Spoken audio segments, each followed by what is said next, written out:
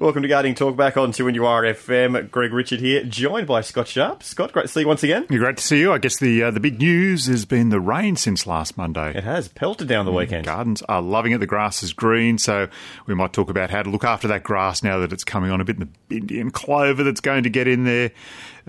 Snow Queen pothos, a new little plant out, and Chinese money plant just for Chinese New Year. Fair enough. The Chinese money plant. Yes. Does it give you money? I think it gives you luck to then get the money. Oh, right. Yeah. Well, You've got to do it steps and stages. Prefer the cash, to be honest. And with all that rain we had the weekend, Scott, saw the lawn starting to grow back again. Yeah, they certainly have. The parks are much greener. I know when I drive over to the magic Carrington, as I go over the bridge past Connolly Oval, the pitch square's nice and green because they've been looking after that, but the rest of the oval's just like this brown wasteland. You would have seen the good, the bad, the ugly. Yeah. Oh, yeah. Well, I think it's most even houses at the moment, or before the weekend, just all brown and crunchy underfoot. That's true. You know who's sneaking out at night, probably illegally hosing their lawn because it's nice and green. We won't name anyone. No name and shaming here. No need to name names. But I reckon Connolly Park in the next couple of days is going to be, lush green all over, just like a beautiful pitch. I'll have to start mowing the lawn again too. You will have to start mowing the lawn again. I'm always talking about this with Todd on Fridays about not over mowing the lawn because if you get it too low and you scalp it. Yep. I know. You're looking at me because I know that's exactly what you do. I don't mow the lawn, so I rarely mow it, so... Just someone does it for you. A servant comes and does it for you. Yes, okay, yeah. Look, I always say leave it a bit long, but keep it nice and neat so you've got that nice lawn doona to protect the roots, especially important now because we've got the moisture in there, so let's try and keep it in there as long as possible. The other thing that's going to start growing now, and has been pretty dormant until now, is the bindi and clover.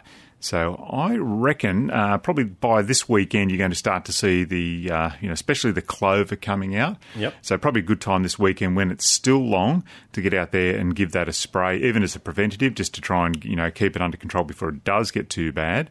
But you do need the leaf of the clover for the poison to settle on, so don't mow. Always leave your lawn long, spray for clover, and then give it a mow probably 6 days after that. The next weekend, I guess, is the best time. Right, I was about to say that, so make sure you don't mow first. Yeah, and you need some good sunlight to actually burn that clover away. But I reckon with this rain, it's going to come on, so good time to get out there now and spray for that. Try and keep it under control before it takes over your lawn. Right, is it good to spray in the wet or...? No, definitely not. You need, I reckon, half a day at least for that poison to actually settle onto the leaves of the plant, of the clover plant, and get absorbed in. Right, so tomorrow morning spray? Not a good idea. No? Why? When's the rain? You tell me. Rain's tomorrow afternoon. Well, you could do it, but I would probably wait, until we know you're going to get a couple of days of good sunlight out there, because the sunlight's actually what burns the clover away and makes the chemical do its work. Excellent. Yeah. So, rule 1. Yep. Don't mow first. Don't mow first. Don't mow low anyway, like you do. Yep, I do mow low. That saves me doing it. Well, if you do it too short, not short enough, then you've got to mow back in a few weeks. Well, see, I don't subscribe to that theory because I reckon if it's long and you're neatening it up, well, it's going to grow after a couple of weeks and it's going to look a bit untidy anyway. But if it's down low, it's still going to get up and look untidy, in a couple of weeks anyway. So I think no matter what height you do it, you just mow every couple of weeks and keep it nice and high. Right, fair enough. Yeah, okay. Righto. Try my theory out, see how it goes. See how you go. That means I've got to change the thing on the mower and... Oh, okay. A lot of hard work. Just tinker around in the garage. You'll have it done in 5 minutes. And we've got Ron from Tea Gardens, and he needs advice about getting rid of pennywort in his gardens. Hello, Ron. How can we help you? The pennywort is not like just a few heads here and there. It's matted. Spoke to various people that said about painting stuff on the leaves. Just don't know where to turn with it. The stuff's matted. It's grown up through other shrubs and plants and stuff to try and give you an idea on how much there is. Right. Sounds like there's quite a lot. Yes. What have you been trying up until now? Sprayed it with some Roundup in patches, but in this garden there's other expensive plants and stuff, and a fear of overspray and killing them too.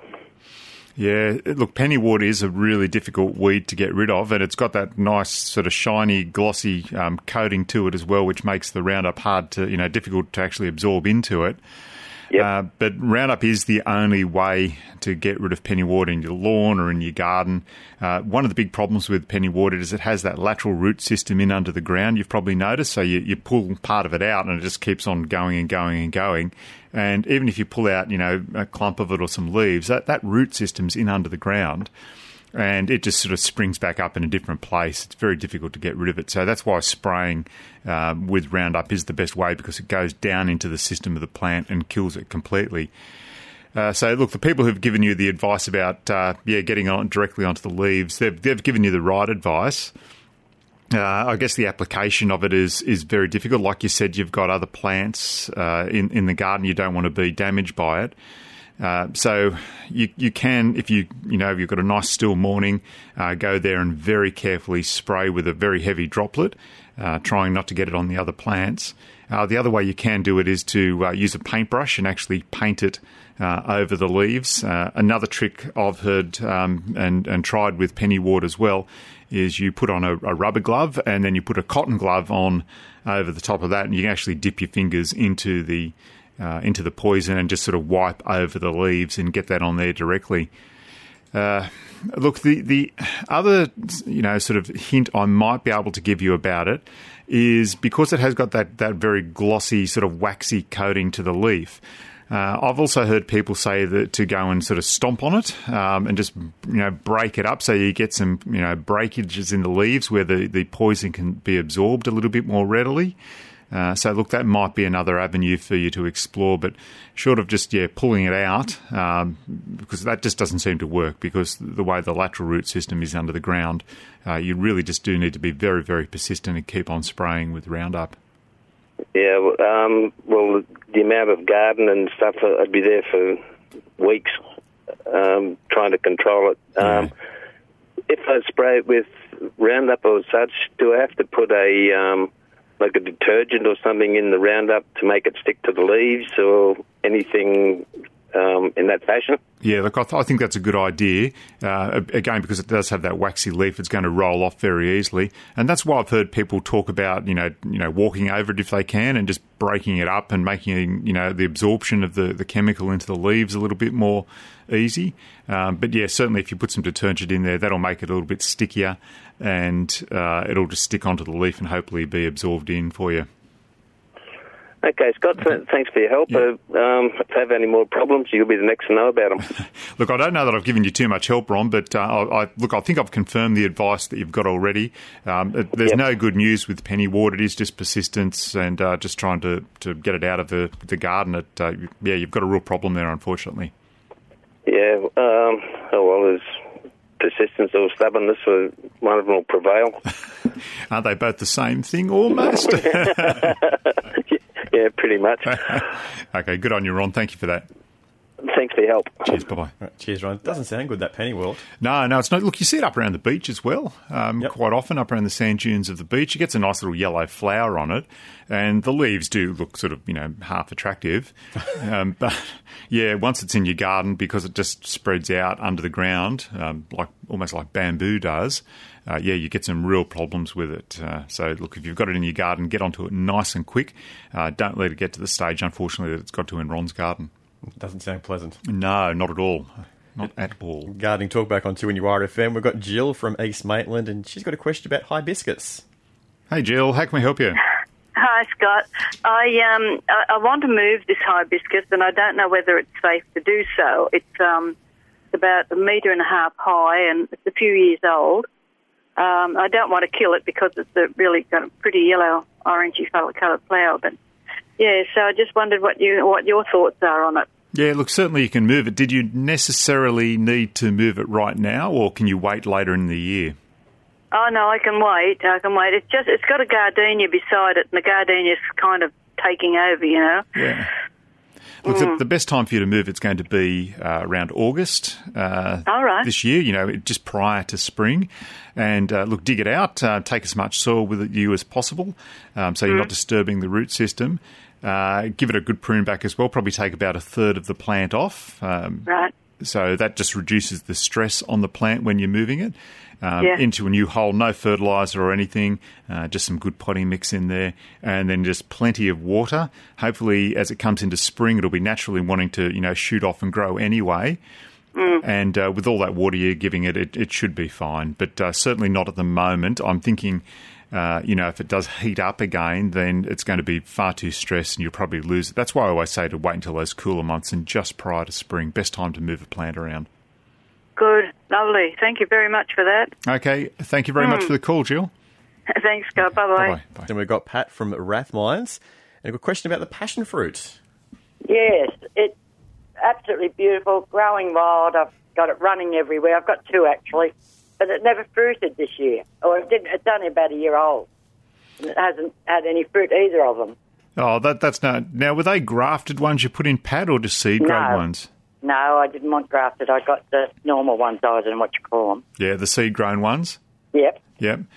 I'm wondering if that might have been your problem as well. The seed-grown ones don't, fruit and flower as quickly as the grafted ones. That's one of the reasons people put in the grafted, because you get a fruit straight away in that first season, and you also get, sort of pretty vigorous growth with them too. Yeah, well, this is growing really well. Yeah. Now, tell me about the fertiliser you've been using, or the. I just put it's like Dynamic Lifter. I bought it off a guy that sells plants. But it smells like Dynamic Lifter. Right. So I just put a little bit of that around it. Yep. And that's about it, and just water it. And I mean, it's probably the length of 14 feet, 15 feet. I'm not into metres, 3-4 metres. Yep. And it's going up about 2 or 3 metres. So it's had a pretty good little growth spurt then in the first year. It's just growing. Yeah. The other one's not growing as much because it's in a pot and it's on the bill fence. Yeah, okay. It's always going to be a little bit difficult there. Look, the other thing I'm wondering about as well is, the Dynamic Lifter in inverted commas that you bought from Old Mate. I'm wondering, because of the extreme growth of the plant as well, passion fruit, what I'm trying to get to, I guess, is there might have been a lot of foul manure in there, and so that's a lot of nitrogen, which is creating that, that extreme growth in the plant. And I'm wondering if next year you might be better to use a fertiliser that's got a little bit more potash in there, so it's going to promote the flowering, and something a little bit acidic like cow manure as well. Yeah, just to even it up and see what happens. The other thing you can do is you can go and get one of those, granular fertilisers as well, the more chemically ones. You can get them for, citrus, for instance. I probably wouldn't use the citrus one, but there's other, like just a general plant food you can get like that and use on the passion fruit. I've probably got. Yeah, look, if you've got some in the shed, go and have a bit of a squiz around and see what you can find. Yep. But look, yeah, definitely. I'll just in case, whatever he sold you was, high in nitrogen and foul manure, I'd just, try and even it up this next year. You'll also have the benefit of, it is because they're seed grown, you're going to get more fruiting and flowering this next season anyway. And look, last week we were talking to people who'd called in about their passion fruit, and we were just, saying about how dry it actually has been. And passion fruit do require a lot of moisture. I water it every day. Yeah, so look, that's good, and keep on doing that. But look, I think next year sounds like you're going to have a bumper season. Just modify your fertilising a little bit, and we'll see how you go. Thank you very much. Okay, thank you very much, Pat. Appreciate the call. Thank you. Bye. Bye-bye. We've got Dallas now from Dungog, and she'd like to mention how her pink flame trees continue to flower during both the drought and the rain. Oh, hey, Dallas, you got some good news for us up there? Yes. I just want to report on a tree that's done really well during the drought. Yeah. It's a pink flame tree. Yes. And if you know it, it has a cluster of buds, and then they flower 2 or 3 or 5 at a time, and then they go on for weeks in this pattern. And when the rain actually came 3 weeks ago, it put on a final flush of flowers from the remaining buds, and then the leaves came onto the tree. And so it's a tree I think would be great for any well-drained area. And how big's your flame tree at the moment? Probably maximum of 6 metres, but I've got various sized ones. Some were retarded because they stayed in pots for far too long. Yes, yes. And those are only 4 metres. But it's an interesting story about the source of the seeds. I found this tree flowering at Taronga Park Zoo Yes. 30 years ago, and with the assistance of a worker there, Yes. he said, well, if I'm not looking, you can take a few seeds. And so I germinated from those, and that's how I got mine. But since then I've found a few in this area as well. So just a tree that survived in reasonable soil, but less than half a metre deep, but Yes. sitting on shale, which gives it good drainage. So that I believe is important, is the drainage. But they're a tough tree, and I thought anyone who wants something for summer shade and brilliant pink flowering, it'd be a great tree to have. Yeah, so look, are you talking about the Illawarra flame tree here? No, you're talking about a different one, are you? A different one. It's a pink flame. Okay, I'll have to look into that a little bit more. But I was down the south coast a couple of weeks ago, and the Illawarra flame trees down there were just stunning. The way they were still standing out in the landscape, very beautiful. And I'd just like to say it's a great Aussie tradition of turning a blind eye as well. And look what it's done for you. You've got a beautiful plant there. We should make it almost, training in the schools, turning a blind eye. Yes, I think he was just helping save the planet, really. Yeah, and it doesn't do any harm. Before his time. Yes, I think another common name in a tree book many years ago was lacebark. I think was another common name used for it, but I can't think of the botanical name at the moment. But you'll find it in a book. Yeah, okay, lacebark you're calling it. I think lacebark was an alternative name. Okay. Look, I'll have a look up about that, and we'll have a bit of a talk about it in more detail. Yeah, okay. Okay, fantastic. Thank you very much for the call. Scott. Okay, bye. Thanks. Bye-bye. Bye. Cheers. Thanks, Dallas. Shouldn't always turn a blind eye, though. Not always turn a blind eye, but there's always... Occasionally. Occasionally turn the blind eye. Especially if it's something like... Yeah, getting some seeds that are just on the ground anyway. What does it matter? Exactly. Yeah, no one's being harmed in the process. Putting them to good use. Yep. I suppose everyone's going to go to the zoo now and try and get seeds from that groundscape. I thought she was going to tell us some story about, the chimpanzees or something, sort of wandered over and went and got some for her. Just handed them to her politely. Yeah, some sort of trained monkey had done it for her. And you got an update about that plant that Dallas was talking about. Yes, look, I should have had a bet each way there. The lacebark? Yeah, the lacebark, the pink flame tree, she called it. Yep. I was halfway there, so I should have had the bet each way on that one. Yep. Because it is actually related to the Illawarra flame tree, but it's the other name for it is Queensland lacebark, which is probably why we don't see it too much down here, although it will grow down here, but this is about as far south as it will grow. So it's actually a dry rainforest native to eastern Australia and up there in Queensland. It's a semi-deciduous tree.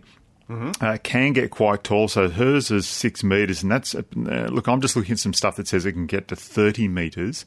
That's probably why, because when it's too far, down south here, and the cold just stunts its growth a little bit. Yep. But it sounds like quite a nice tree. Beautiful, beautiful pink flowers all over it, and like the Illawarra flame tree, it loses its leaves, and then you get the flowers coming on. So you get that really stand out of colour on it, and then the green leaves come on. So, look, a really nice-looking plant. Sounds like you can actually roast and eat the seeds if you want to. Right. But the hair in the seed pods apparently can cause irritation to the skin, so it might be a little bit like the Norfolk Island hibiscus, where the seed pods puff out and create a bit of irritation for you. Wear gloves. Wear gloves, don't wear long clothes if you're around there. But look, a nice sounding tree. It sounds like it's pretty tough. Certainly Dallas has had some good luck up there with it in the dry and in the wet. So not too big either. 6 to 8 metres around here. Sounds like a good sized plant. Also named after the Cold Chisel song. Absolutely. Oh, that's not right. A flamish tree.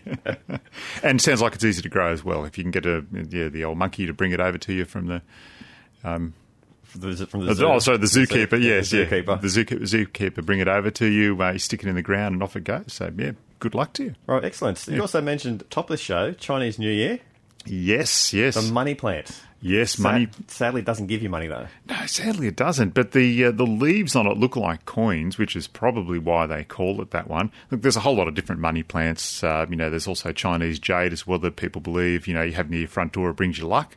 And you have money. This one I'm talking about is called, and I'm going to try and pronounce this, not very good at it, Pelea peperomioides. It's pretty good. Yeah, not too bad. Sounds good to me. Yeah, Pelea. Let's just call it Chinese money plant. Turn the blind eye to that one, won't we? Look, it's a little bit slow to grow, but it is very, very good inside. Slightly well-lit position. Look, it's certainly around to purchase, especially this time of year, being Chinese New Year. So a very nice little plant. Don't get too big. Only get to about, 10... 30 centimetres? 30 centimetres, yeah. Okay, 30 centimetres tall. You can just give them a little cutback as well every now and again to keep them a little bit small and spread out. And the other plant that sort of reminds me of is when Ron called up talking about pennywort. It has got that sort of round, nice, shiny leaf to it. So it may well be, I think it actually is related to pennywort as well. It's like we've got related plants today here on the show. Investigate, see where it is in the family tree of plants. Yes, it's some genealogy we'll have to do. But look, certainly Pelea peperomioides, I've just absolutely wrecked that one up then when I tried to do it. It sounds good to me. Okay, well, that's how you say it then. Then saying that, I can't pronounce most words, so... So, look, very nice plant to have in the house and hopefully bring you some luck, bring you some cash, like having a little ATM in the window. Touch wood. Yeah. It's Gardening Talk back on 2NURFM. We've got Harold from Bonnells Bay. Question about his Waratah plant. Hello, Harold. How can we help you? Good afternoon. My Waratah looks like it hasn't survived the hot weather. On the last 40-plus degree days, it started to go brown, and it's gone brown all over now. Yeah, look, that sounds what's happened to it, because your Waratahs, when you see them out in the wild, they are in, I guess, under the canopy of plants. The larger trees, often, in a more moist area as well.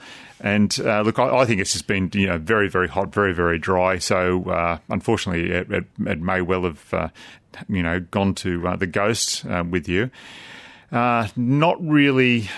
I'm just trying to think about how you can find out if it is still some green in the branches. It might be just get the secateurs and give a little bit of a prune back. If there's still some green in there, persist and keep on watering it and try and get it back. But if you're starting to, see that it's actually quite brown in the branches, look, it might be time to pull it out and start again. It's a fairly old tree. It's probably over 30 years or before my time. So okay. I thought about pruning it, and I thought I'll wait till the rains finish and see if it sprouts by itself. I've seen it sprout at ground level before. Yes.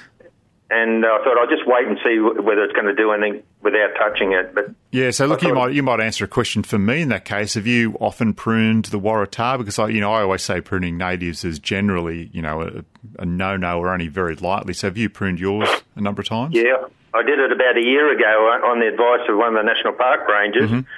And it was the best year for flowering. I think it had about a dozen flowers on it last year. Okay, yeah. So, look, flowering does normally happen on the new growth of a plant. So that sounds like, Waratah is a prunable native.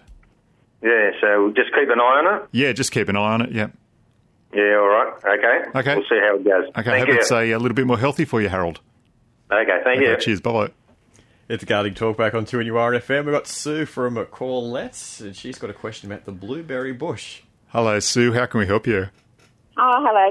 Good afternoon. Yes. We have a blueberry bush that is in a really good spot, and it has terrific fruit on it this year, and that's finished now. Mm-hmm. But when do we trim it?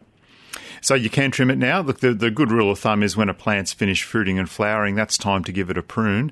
So certainly do that one now. You might get some spot fruiting through on it still. So, look, I don't know if you want to, wait till, March, April, just to see if you get a little bit more fruit on there. Because blueberries are semi-deciduous, so they will lose some leaves throughout winter and then come back. So you could wait till then as well.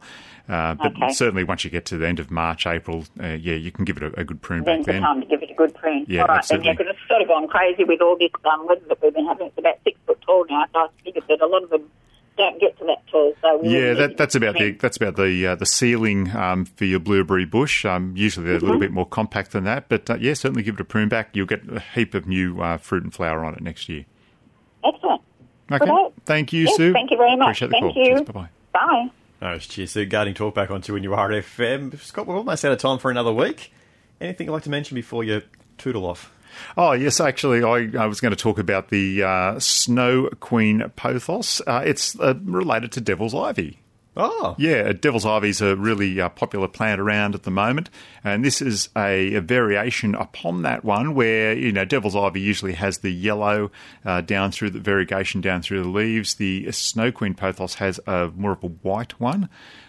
Creamy white, so very tough like devil's ivy, do all the same things. It's just a bit of a change up, I guess, a little bit more different colour in the house, but still very, very striking and a very, very easy plant to grow. What was the name of that plant again?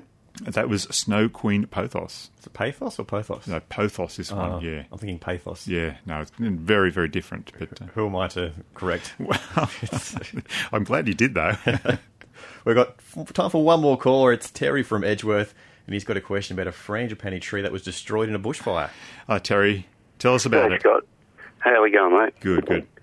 Scotty, we've got a property up north that we're going to retire at this year. We were, but we got completely burnt out. The soil got scorched, and we had a beautiful frangipani tree that we've had the place for 27 years and watched it grow over the years. Always gave us flowers. It's a beauty, but unfortunately, the fire has just about destroyed every plant and everything that we had. A couple of little roses are coming back, but we're wondering how long we need to. We trimmed the frangipani back, but do we have to actually chop it right out? Would you think it'll kick in or not? Yeah, Terry, when you pruned it back, was there still sap running in it? No, there's no milk left in it. The where we did trim it back, the milky sap was dried up, and you put your fingers on the branches at the moment, you can squash them in, you know what I mean? Oh, yeah, look, it sounds like it's gone to cactus, that one. I would have said if there's still some sap running in it, yes, you'd be fine, but if you're saying now that you can actually squash the branches in, that's the sort of the death knell of a frangipani. That's what I thought. Yeah, the trunk's still solid. Yes. But... Well, it might be that you just start pruning it back, and if you start to get to a point where the sap is running and okay in there, stop then and, try and seal that up and see if the plant comes back. At least the foundations of the root system and the trunk are there for it to come back. You're not starting from scratch again. We had another couple of ones there, and one actually came up from a root and it started to have a frangipani leaf on it from the ground up. Yeah. And we were hoping this one might do the same. But just another little question, Scott. Of course, it was so hot up there, everything got scorched, and we're wondering if we do plant anything, do we have to replace the soil, or does the soil be okay? Or? Oh, look, the soil should be okay. I wouldn't be concerned about that. Okay. Yep. Okay. All right, mate. Okay. We'll cross our fingers for it. Yeah, good luck with it, Terry. Thanks, Scott. Okay. All cross our fingers for Terry there. Hopefully, not through. Yeah, not a good story for the plants as well, unfortunately. Yeah, I think the gum trees, they seem to be a little bit more suited to springing back. They're used to that. They're a bit more sturdier. Yeah, they've evolved. The frangipani, look great at losing its leaves in winter, but when the hot fire goes through, that's not what usually happens up in the rainforest and the tropics. No, yeah. Rarely happens in the rainforest, bushfires. Unfortunately, yes. Yeah. Almost to say unprecedented. Anyway, yes. Before we get off track, Scott Sharp, that is all for us for another week. Okay. I'll see you next week. Okay, talk Gardening Talk back on 2NURFM. Thanks for listening to this podcast from 2NURFM at the University of Newcastle. Topics range from gardening to health, well-being, pet care, finance, business and travel. You'll find them all at 2NURFM.com.